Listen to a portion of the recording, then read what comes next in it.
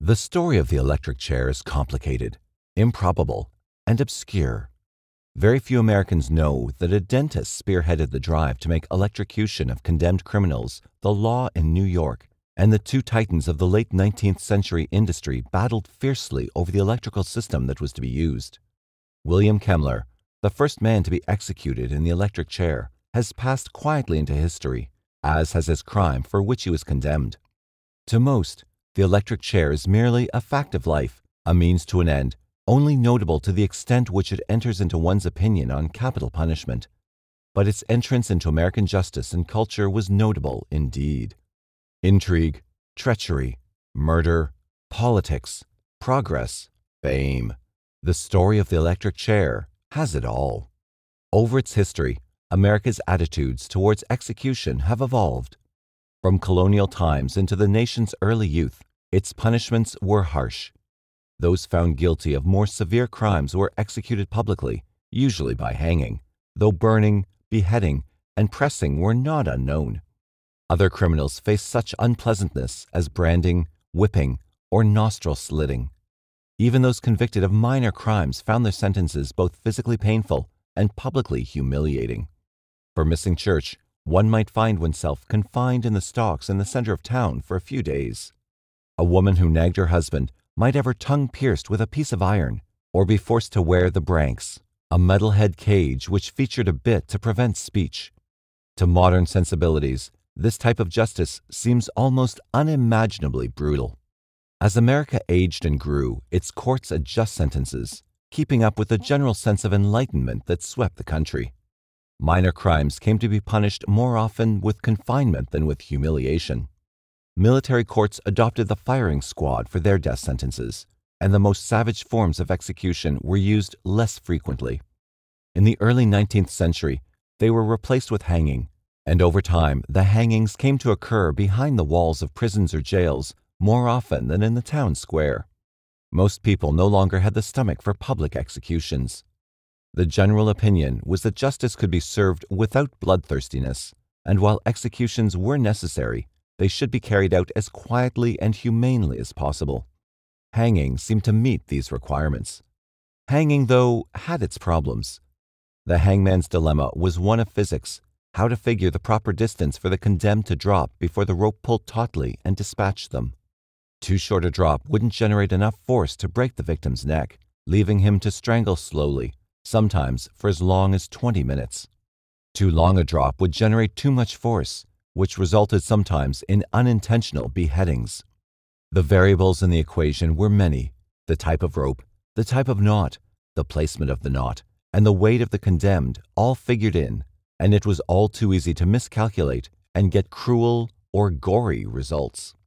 Late 19th century Americans felt strongly that they were living in a modern age. Surely, with all the new wonders of technology, there had to be a quick, humane method to carry out the state's responsibility of executing criminals. Although most people associate electricity with Thomas Edison and the late 19th century, it was harnessed and put to use much earlier by several scientists in various countries. The Leyden jar, a device for storing and discharging static electricity, was invented in 1745. The amount of charge stored in the Leyden jar was enough to kill small animals such as birds, fish, and mice, and its demonstrators did just that to show its capabilities. In 1786, Luigi Galvani posited that electricity was the essence of life. He and others ran charges through dead animals and eventually corpses, reanimating them in frightening ways. What these predecessors of Edison could not do was manipulate electricity in any way that was meaningful to common people. Although Zenobe Theophile Graham had proven in 1873 that electricity could be transmitted from place to place via overhead conductors, the production and control of the voltages necessary to serve society remained theoretical until Edison worked them out. His incandescent light bulb was a practical, universal use to which the science of electricity could be put. His power plants and distribution systems bridged the gap between the scientists in their labs and the common man in his home. Edison built his first power plant in 1879. Almost immediately, representatives from cities around the country were clamoring for contracts to have their cities wired for the new marvel. City after city was illuminated, all using Edison's system, which ran on direct current. Direct current was not without its problems, though. In DC systems, the electricity always flowed in one direction. An extra piece of equipment, the communicator, was necessary to ensure that the flow always went in the proper direction. Hence, DC systems were complicated. Another problem was that the voltages in a DC system dropped off sharply after a relatively short distance. Many power plants would have to be built to supply reliable power to even a medium-sized city. There was an alternative. Nikola Tesla, a bizarre Croatian genius, recognized the problems inherent in DC systems and envisioned a system that ran on alternating current. In AC systems, the electricity changes direction many times a second, creating a magnetic field that allows for the transport of huge voltages without loss along the way.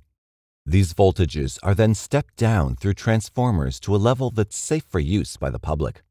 A few cities were wired with early AC systems, not of Tesla's design. Though these were inferior to the systems Tesla imagined, they piqued the interest of a few investors.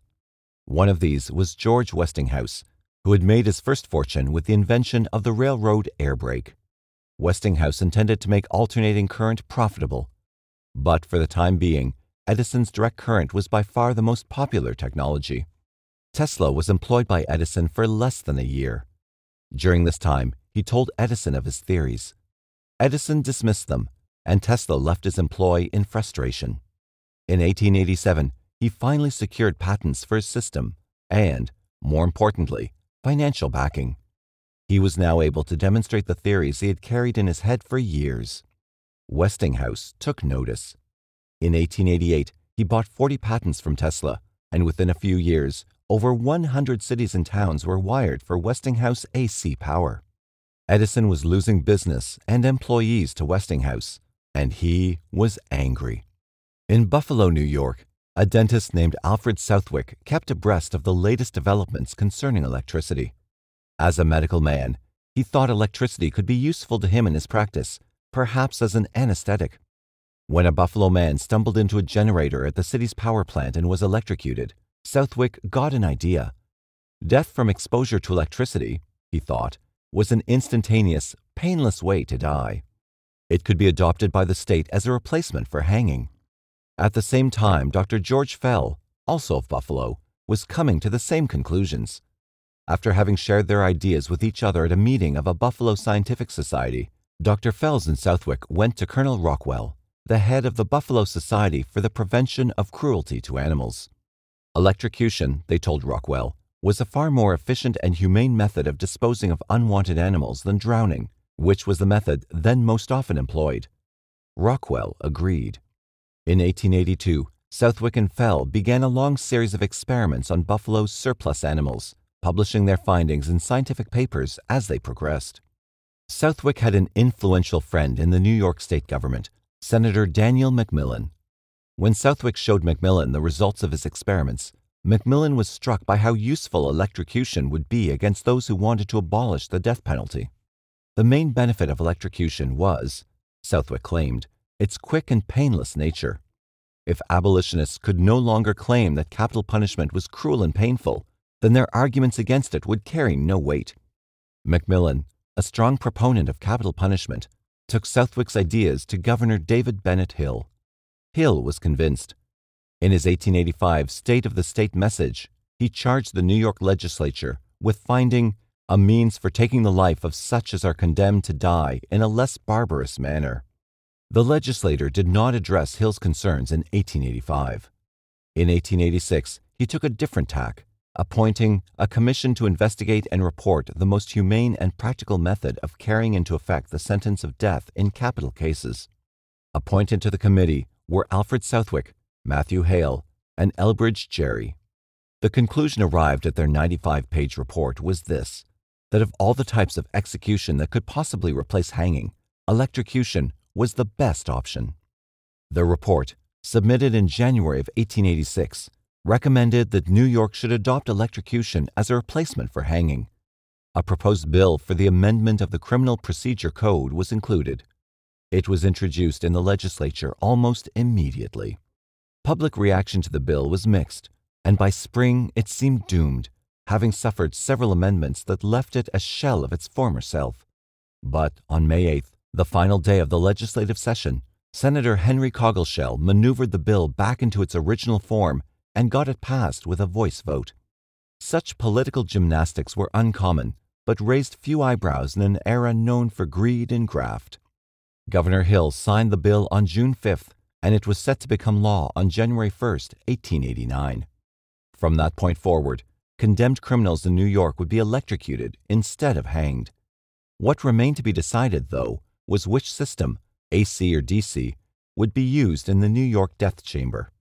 It was becoming evident that alternating current would eclipse direct current for providing power to towns and cities within a few years. Evident to everyone, that is, except Thomas Edison. In the face of irrefutable proof to the contrary, Edison clung to his belief that direct current systems were better and safer and would eventually dominate the market. In 1887, he began trying to discredit Westinghouse and his AC systems. He asked his staff to collect reports regarding deaths involving alternating current. He hired lobbyists in several states in an attempt to limit the voltages that power lines could legally carry. And most importantly, he made it known that he wanted New York's electric chair to use alternating current. On June 5, 1888, the New York Evening Post published a letter from Harold Brown. The letter was a warning about the dangers inherent in AC power. The New York Board of Electrical Control, Brown said, should ban AC systems before there is a tragic loss of life. Though Brown did not mention it in his letter, he had been an employee of Thomas Edison in the 1870s. There was no absolute proof, but it appears now that Brown was acting as Edison's agent in the fight to brand AC power as dangerous. If this is indeed true, then Brown was well chosen for the task. He was fervent and dramatic, and he attracted a lot of attention. Brown staged a series of experiments on July 30, 1888, and invited members of the Electrical Board of Control and various press representatives. Before those gathered, he systematically applied different levels of current from AC and DC systems to several stray dogs, demonstrating, supposedly, the lethal nature of alternating current. He repeated his experiments several days later, then continued them at Edison's laboratory in New Jersey.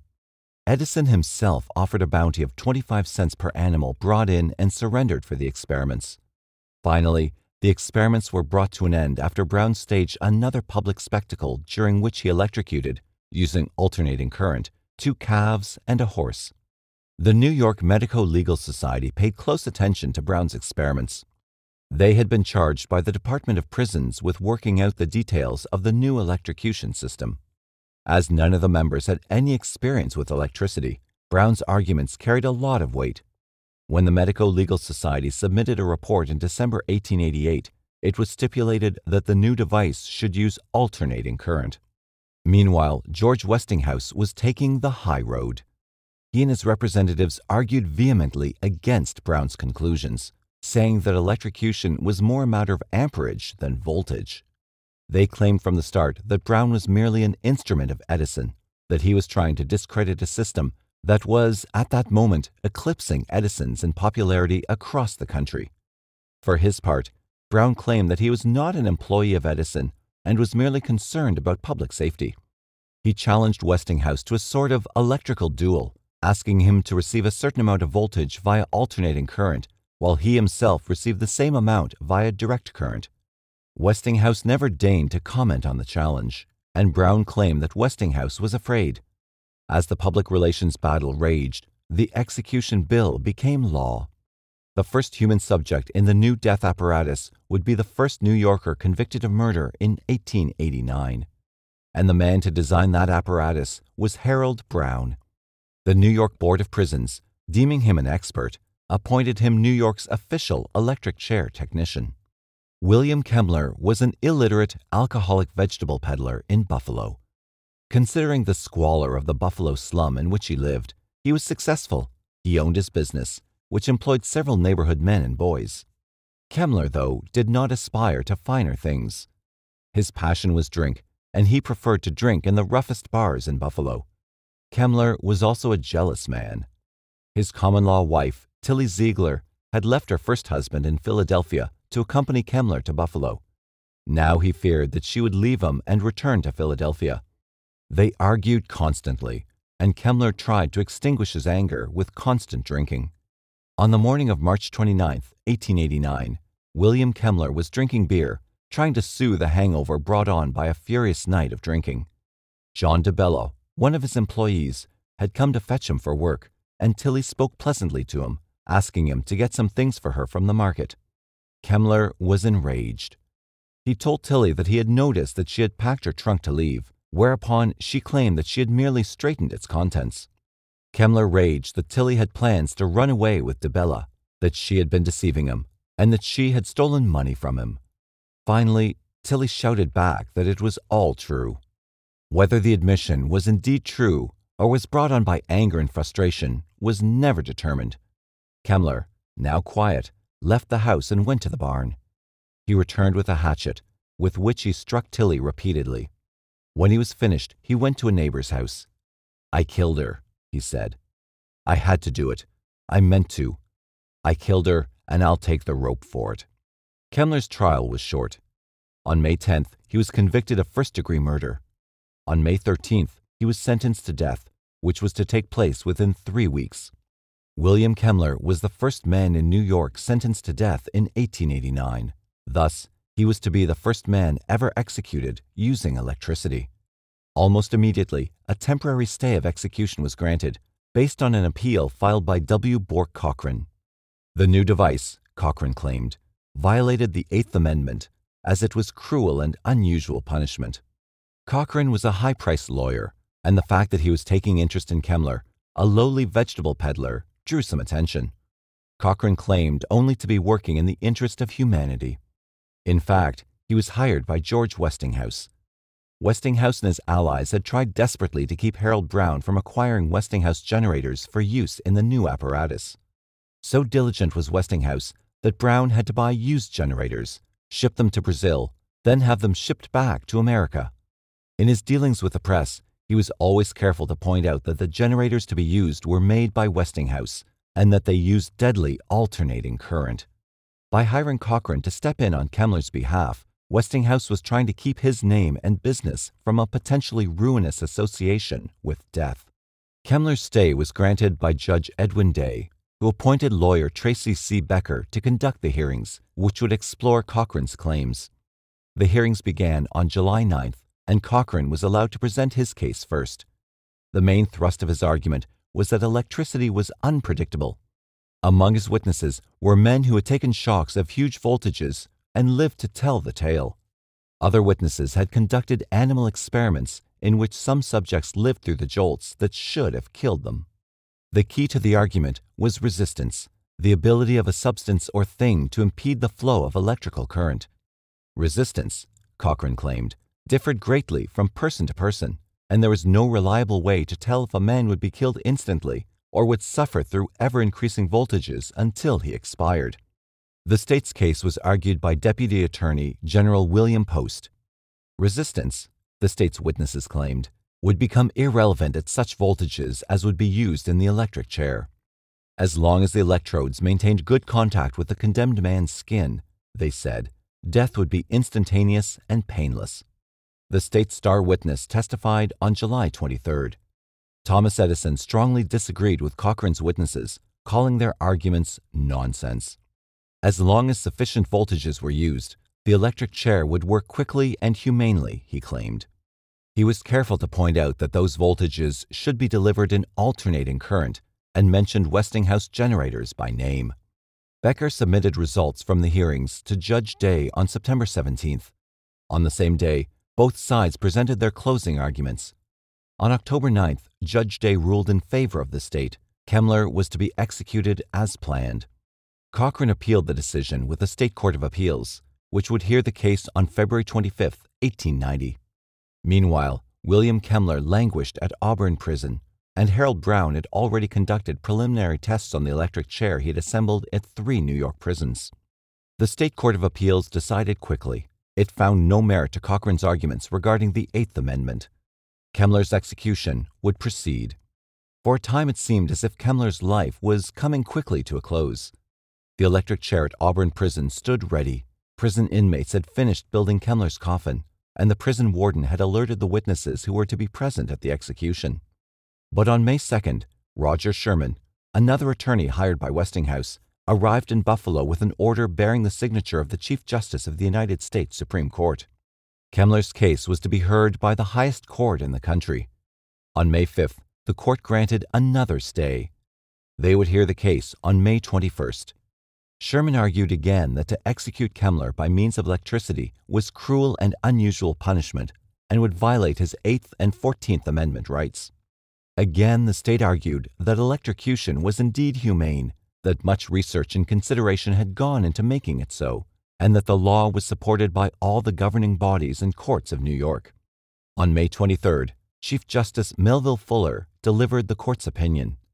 Kemmler's appeal was denied. The court found that New York's law did not violate the Constitution and should stand.